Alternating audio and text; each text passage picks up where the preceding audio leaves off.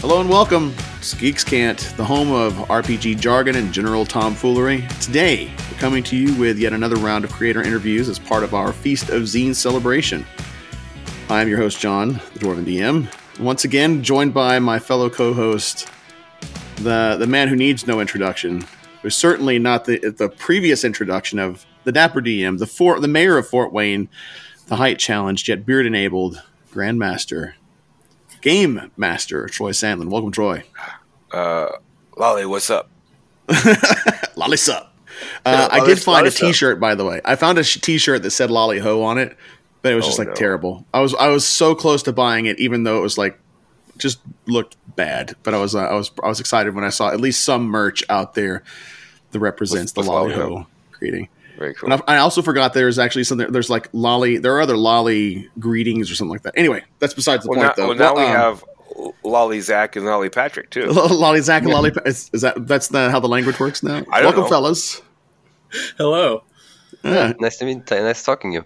Yeah, we got Patrick and Zack are joining us today, and they've got a new project that's coming up, and we're pretty stoked about it. They are fellow compatriots, or working with World of Game Design on producing games, and we are stoked about what they've got cooking and what's coming out here pretty shortly. So, Troy, I think you probably know them better than I do. You want to go ahead and kick us off with a round of questions?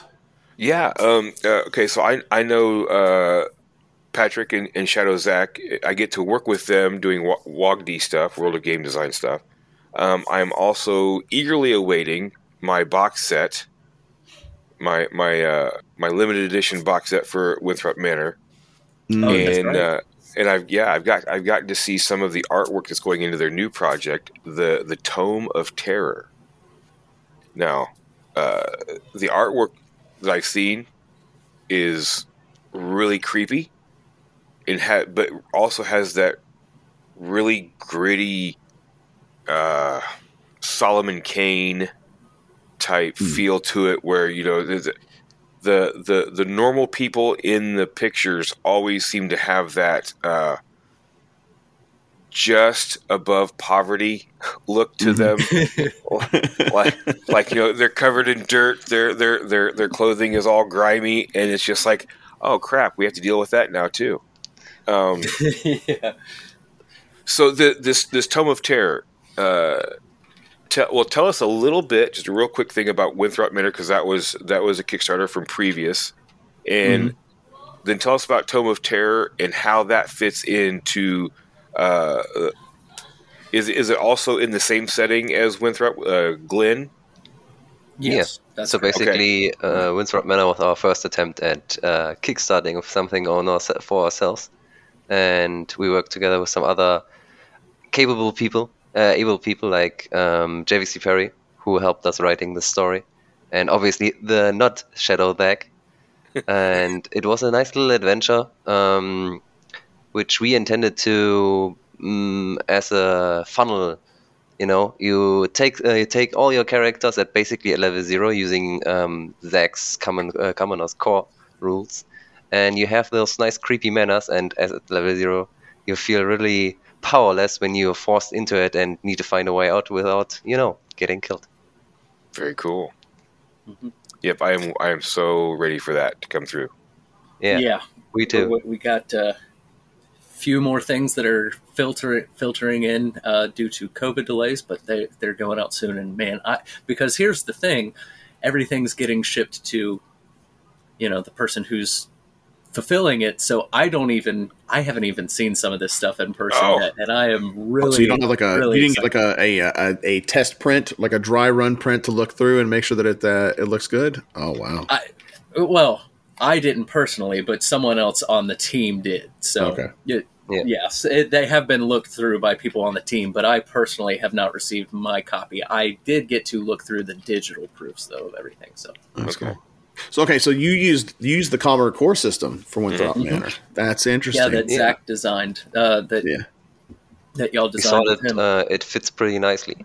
So kind of an idea we wanted to do in Tome of Terror would be more like an extended background, and things we are planning for the future could be something more like Winthrop Manor, where you can actually play the background. Ooh, okay. Well, that's Exactly. cool. I like that. Very, very cool. That's cool. So, okay, you went with, and the particular reason why you went with the Commodore Core system was because of how squishy your characters are in it, or what was it that drove you towards that? Was it narrative? Was it mechanical? Or kind of like why did you mix the two the way that you did for that story?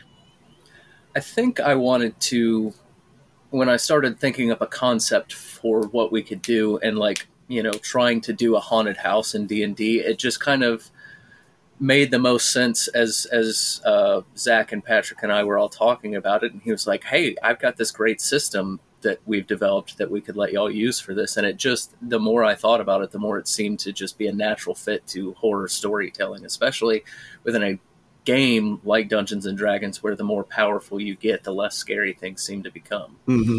Oh yeah. Mm-hmm.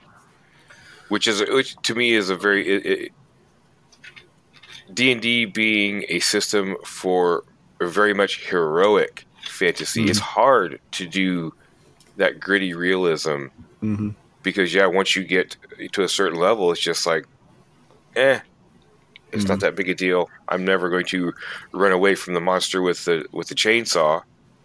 I'm just going to pull out a bigger chainsaw. Yeah, I'm turning around now.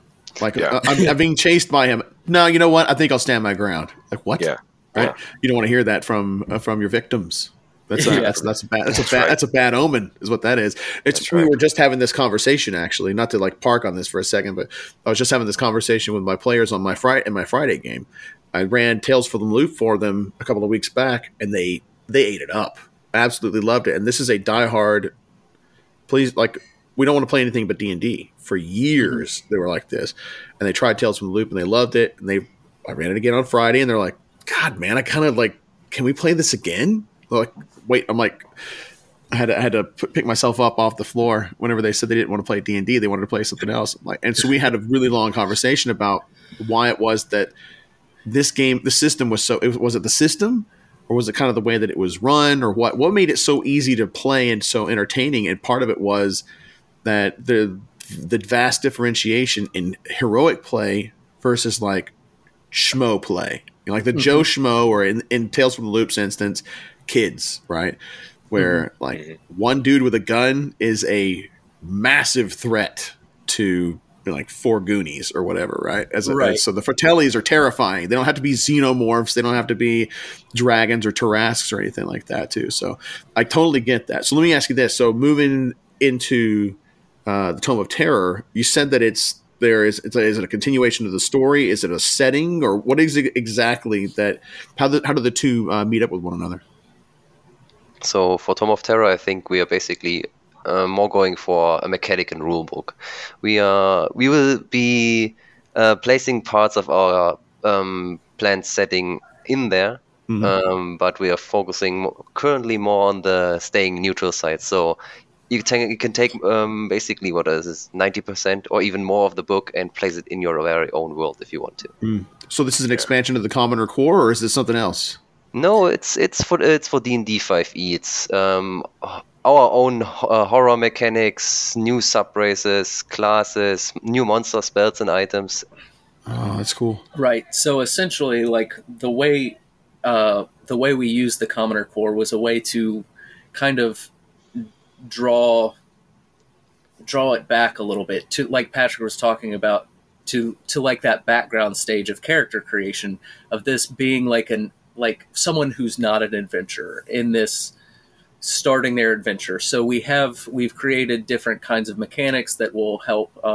You can use one, or you could use all of them, that kind of help lend to creating a more terrifying style of gameplay within 5th edition. And one of those is a sort of type of background ability that you can choose called Terrible Ties, and kind of I think we kind of want to explore later, maybe looking at using the Commodore Core system to explore playing out those Terrible Ties that we're going to be including. And so Winthrop Manor kind of connects to the Tome of Terror book in a sense that the adventure serves as kind of playing through one of these terrible ties that you find in the Tome of Terror book. It's kind of a living embodiment of going through that and figuring out, hey, why would this person in this horrible, dreary, creepy world be called to a life of action? And you kind of get to play through that part of your backstory, which could, seems like a fun and interesting way to go too.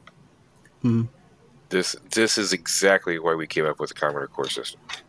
For just that thing, playing through that, in D&D, you've got that background that has the little blurb and some personality traits, and that's all you get. Mm-hmm. There's so much juice waiting to be squeezed out of that, and this Tome of Terror, to me, is the perfect next step. You play through that, your background, and it takes you then into the world and the horrors of Glenn in this iteration. I am really stoked for this. I am beyond words. I am stoked for this. Well, I think what's really cool too, guys, that you can do is that you can take, if somebody comes in and they don't play Winthrop Manor all the way through first, right, and you just kind of like start from square one out of this book, you can do a flashback prequel one shot or like one or two sessions that's like previously on Tome of Terror. You go back and you can play through that Winthrop Manor in there, and it's like to flesh it out. Because I'm with Troy. One of the things that I really appreciate about that mechanic, and I did that with my Friday night game. We're running Rime of the Frost Maiden, the scary version of Rime of the Frost Maiden. Oh, I love that. And we did that too, where they all kind of come in with their own pre-existing notions of what their characters are going to be, and they kind of like even the most well fleshed out and thought up background is all fine and good, but you still have to find the character as you're playing. So to me, what I thought was an interesting play on that was like, all right, once they figured out what their character is, now let's go back and play their character, play that background, so they understand that's deeper and more meaningful to them. And so I love the way that you guys are going to have these two things. There's like a lot of different ways you can run it, right? It's not like it has to be like it's not episode 0 and then 1, 2, 3, 4. You can go 1, 2, 3, 4, and you can do the 0 later on. I love that. Absolutely. It's really smart. And one of the things about the Tome of Terror that we kind of we're excited to explore that kind of gets away from like Ghostfire Gaming and their Grim Hollow setting is fantastic, and it's great for what it does, but it is largely a setting book. And so that's one thing that as we got into this, we kind of wanted to present, I have the setting that I've written and in my head, but we kind of just want to present it as a way of like, okay, here's an example setting of how we imagine best using all of this additional content, and even down to most of the pieces of the setting itself are things that could just be, dropped wholesale into your own world, because part of running horror in 5e that's so hard is horror is made up of so many different elements, and I think really when you're playing Dungeons and Dragons, a lot of times what it comes down to is the stat block, right? And you can't really just convey horror with a stat block. So, the whole book kind of focuses on honing in on the different aspects of what makes something terrifying and kind of fleshing those out from different stat blocks to, writing lore that could just be dropped in bit for bit. So one of the things that I talked just a second ago about how D&D is heroic adventure. It's big stakes. It's kind of like the medieval superheroes, right? Where you get really big, really, really fast, and then you kind of scale out of threats pretty quickly. So let me ask you this: what are the mechanics that you put into Tome of Terror that make it either put those that check the characters, right? You're level 10, but whoa, hang on just a second. Just because you're level 10 doesn't mean that this thing is scary? Is it like an optional mechanic that you can incorporate, or is it monster based where like we're kind of taking a look at a different view or look at the monsters and how you present their mechanics or mechanics that you have in them to make them scarier? Or how do you make scary in a world full of superheroes like that?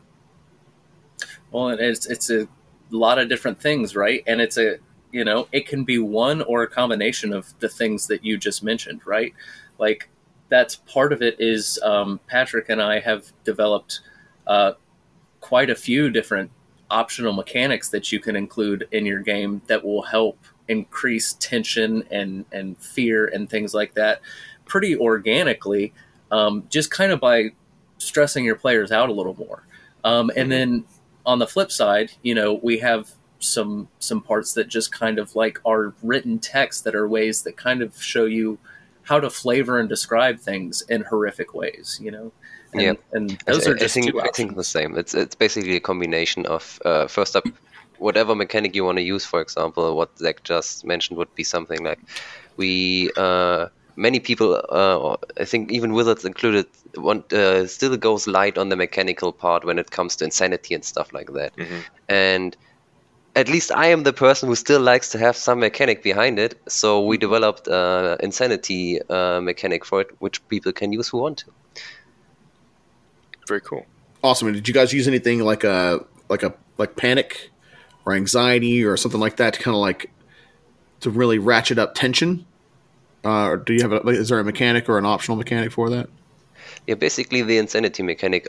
So what we call it is the dread and insanity mechanic, and you first start up building dread, and when your dread reaches a certain level, you kind of like reach a point where you envelop insanity, and insanity is hard to get rid of. And when you reach another point where your dread is maxed out, your insanity progresses, kind of like that in the way, until you reach a point where you're basically just a catatonic and can't do anything left. So then dread that way. So so then if insanity is difficult to either reduce or remove, then dread is like this meter that can go up and down without having any long-term effects, right? And the closer that you get to it, that's where some of like the tension starts to build. It's like, I don't want to get to that point, right? And it's like creating like this fear of like, you don't want your character to go insane, because once your character goes insane, it's kind of like maybe the opposite where, dread can be this long building thing that reduces over time. But with insanity, it's like once you cross that threshold, you're going to descend pretty rapidly if you are not having some good rolls. And therein, it ties back to the terrible ties like background mechanic we wanted to introduce. They have certain things in them called terror triggers when you choose a terrible tie, and when you come across one of those terror triggers, that's what prompts you to roll on this dread, to roll for your dread save and to keep that from happening. And then on the flip side, you also get a small bonus related to whatever your terrible tie may be. Like if you were, held captive by a vampire lord for years, you probably have some kind of deeper understanding of how vampires, their habits and things like that. So, you can kind of maybe play favor with the game master for, getting advantage on certain rolls related to that kind of knowledge. Yeah. So how do you with like dread and insanity, is there anything that are there like I'm thinking of things like lesser restoration, greater restoration, and things, those spells that are in typical D&D, they kind of like you hand wave those problems away, right? Are there mechanics to take that into account? Or do you have any guidance for the DMs on how they manage things like that? We're like, oh, well, I'm insane, but that's fine. Greater restoration, and I'm good to go. Once I hit level 12 or whatever it is, I don't really have to worry about this mechanic anymore. I thought about that problem too. And what I meant with it getting hard to get rid of, I mean, it's progresses in certain stages. And when you cast, you have the option to cast Greater Restoration to reduce a stage. But every time you cast Greater Restoration on a person, you need a next level Greater Restoration to deal with it the next time. So you can start it at 5, then 6, then 7, 8. And at some point, you can't only cast Wish. And I mean, if you're at that point, I like that. I really like that. Yeah, if because you you look at survive like that Curse long. of you look at like Curse of Strahd, Mordenkainen, spoiler alert, Mordenkainen's in there, and so but Mordenkainen's he's kooky. Right. So to me, he's in that in that spectrum of insanity to where he's he can't return from that, right? So Right.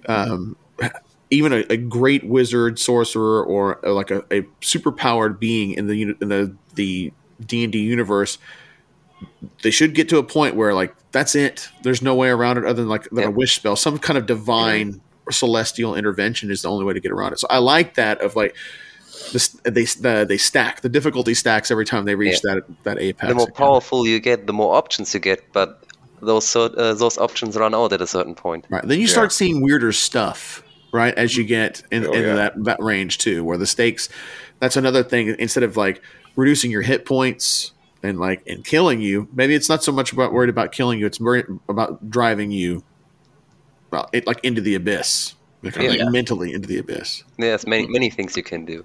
And I always like to use different mechanical effects and different mechanics. So I don't like to reuse much of this stuff. It's all because that gets boring, Right. This to me, the whole Winthrop Manor, the setting of Glen, the Tome of Terror. To me, this is presenting how Ravenloft is presented to the D&D community. Is how this is, because Ravenloft as presented is not how Ravenloft plays, because you've got those superheroes running around Barovia doing their thing. This is that you I could almost see you can take Curse of Strahd and use these rules, and it's like it will be a completely different playthrough because it will actually make you pucker. Yeah, 100%. Instead of, and that's kind of a little bit where the whole concept of it came from, is that like as a huge horror fanatic, obviously for a while Curse of Strahd has been my favorite adventure, but it's just, I mean, for lack of a better term, it didn't really have a big bite to it. Didn't really have teeth, in my opinion. Yeah. It was very, I don't know, it felt like it was just barely PG-13 to me, and it was fun, and I enjoy it. I love Curse of Strahd, and I love the new Ravenloft expansion. But it's like you said, they are still playing by the superhero rule set with the fantasy mentality in mind, and I just wanted to try and find a way to take the fantasy gloves off and handle Dungeons and Dragons with actual horror in mind. Yes. Yeah, it seems like in Curse of Strahd, the way that they ratchet up the stakes, again, no pun intended, the ratchet that up is by not introducing very many magical items. Right. Because in 5e, a lot of the times it's like it is an expected part of the scaling. It's not just levels. We're also going to get loot that will make us more awesome. And the loot that they've got that you find in Curse of Strahd, until like I say that, but then you've also got like the symbol of Ravenkind and some of the other stuff that's like ridiculous. Once you get the legendary items, it's like essentially it's like God mode whenever you're fighting bad guys. But up until that point, you start finding those things. That's kind of the way that they ratchet up the tension, is the difficulty is through simply through difficulty, as opposed to a mechanic that meters tension out. Instead, it's something that's just an unspoken thing, as opposed to being very, very intentional, which I like in this. So this is really a companion piece to any kind of anything 5e out there that you feel like it doesn't have enough of the like a horror aspect or dread or some kind of like something to really, to make the hairs on the back of your players stand up. This is really, you bolt this in where you need to with whatever options that you want to. Obviously, it's not like all or nothing. It's you take the stuff out of it. Like in any book, any good book is the book that's going to inspire. It's going to give you some options that you can use or not use in order to make your games better. So if you're playing this, or you're playing, some of the Adventurers League stuff at home for the Mist Hunters games, or for the love of God, if you're going to play Rime of the Frost Maiden, get this stuff first. And then take out the dancing walruses, or the ice take skating out walruses. the ice dancing walruses, and give it some real tusks. Real tusks. Yes. Well, this is. I mean, I could do this all day long. Honestly, I really love this. These are the kind of accessory books that I look for in my games when I'm playing D&D, because not to like we kid around quite a bit with WotC, because they're the gorilla, the 600-pound gorilla in the room. That I get it. They kind of have to Disneyfy in order to appeal every single market. But this is the kind of stuff that I'm so glad other creators are out there and taking advantage of. They see the gap. Yep. This is the feeling of the gap. It's like, yeah. You want this to be scary. I know that you promised it to be scary, and it's not really. But there is something here that you could work with. Yeah. Here is a companion piece that we can hand off to the players and for their own sake, right? For their own fleshing out their characters, and to the DMs to make them to give them what it was that they wanted, and the reusability of it is there. So it's not like once you get this opens up like all of those other books that you wanted to play, and they didn't do it for you. You bought Rime of the Frost Maiden, you read it, and you're like, crap, and then it goes back on your shelf, right? You read through Curse of Straw, and you're like, I'm getting no, it's okay. You get this book though, now it opens both of those books back up, and you can play it the way that you want it. I love that. Not to mention their own setting of Glint. Yeah, exactly too. So that's the thing, is like now on top of that you've got, or if you come into it completely blind, then you've got something to work out of that you can play with that doesn't require. It's not like it's not a symbiotic relationship that it has to be. It is its own independent entity also. I think Wizards still focuses very heavily on the roleplay aspect to create their horror, and I think that's totally correct. That's the right way to do it. It's one of the important parts, but giving mechanics to it is, I think, a good way. They are optional for a reason, so you can pick and place what you want to have. Yeah, pretty cool. And honestly, I think one of the best parts about the setting itself and the way that it's written isn't necessarily so much that it's another setting for people to play in, so much as it really does serve as, I think, a genuinely primo example of how this content can be used. And even if you're not using the setting we designed, maybe it will inspire others to start looking at how to craft their settings, their own homebrew settings differently. Because for the setting that I'm going for, I'm starting with inspiration that's not within the realms of fantasy and heroics. I'm starting with things set within grimdark settings, things like the granddaddy of grimdark, 40K. That was obviously my first go-to, looking for themes and like how to deal with it. So that's another great thing that I love about it, is it's just inspiration for writing your own more terrifying settings that maybe eschew some of the more fantastical and colorful elements that you really don't think about scrubbing until you sit down and think about, well, why isn't this as scary as I want it to be? And when you sit and think about that all day, every day for a couple of years, you start to figure it out.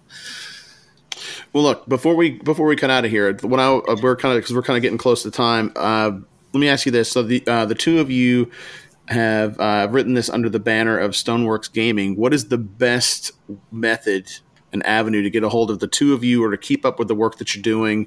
When does the Kickstarter go live? I didn't see that yet. We haven't planned a date yet, so we're trying to shoot for end of February, and we're not. We will see if we can reach that date or not. But I think if not, it will follow closely. Right. So then, at the very least, we encourage you, listener and viewer, to go out to Kickstarter and find Tome of Terror Horrors of Glen, and then follow it. Yep. And so that when you'll be the first one to know whenever it does come it goes live. And then outside of Kickstarter, what's the best way to get a hold of the two of you and your in socials to keep up with the work you're doing and find out what you're doing next? You can check us out on Facebook at Stoneworks Gaming. Instagram is Stoneworks Gaming, and then Twitter is Stoneworks G. And for all of those, that's Big Stone, Little Works. And as of right now, as we're integrating into the world of game design, so it may be a little, you may see some double posts or things like that here and there as we merge with World of Game Design. I think though too, with integrating into World of Game Design, you will probably hear from us on their side too. Yes, absolutely. That's basically the issue. I, for myself, like doing a little bit of the IMSGID stuff too, a supplement here and there. But apart from that, I'm currently concentrating mostly on the Tome of Terror because I really like working on that book. That's awesome. Well, Zack, Patrick, Shadow Zack. What do we call the other Zack then? Is he supposed to be Light Zack? That doesn't seem right. We should call him Shady Zack. Yeah. Call him Celestial Zack. Call him God Zack. Celestial Zack is way Shadow too... Zack and Shady Zack. No. That's too benevolent a name for Zack. We don't need his track record of murdering characters. We don't need his head any bigger than it already is.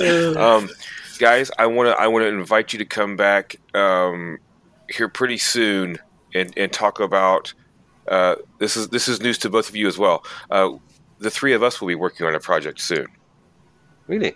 Yes. I'm looking forward to that. Yes. I think you guys are going to really like it.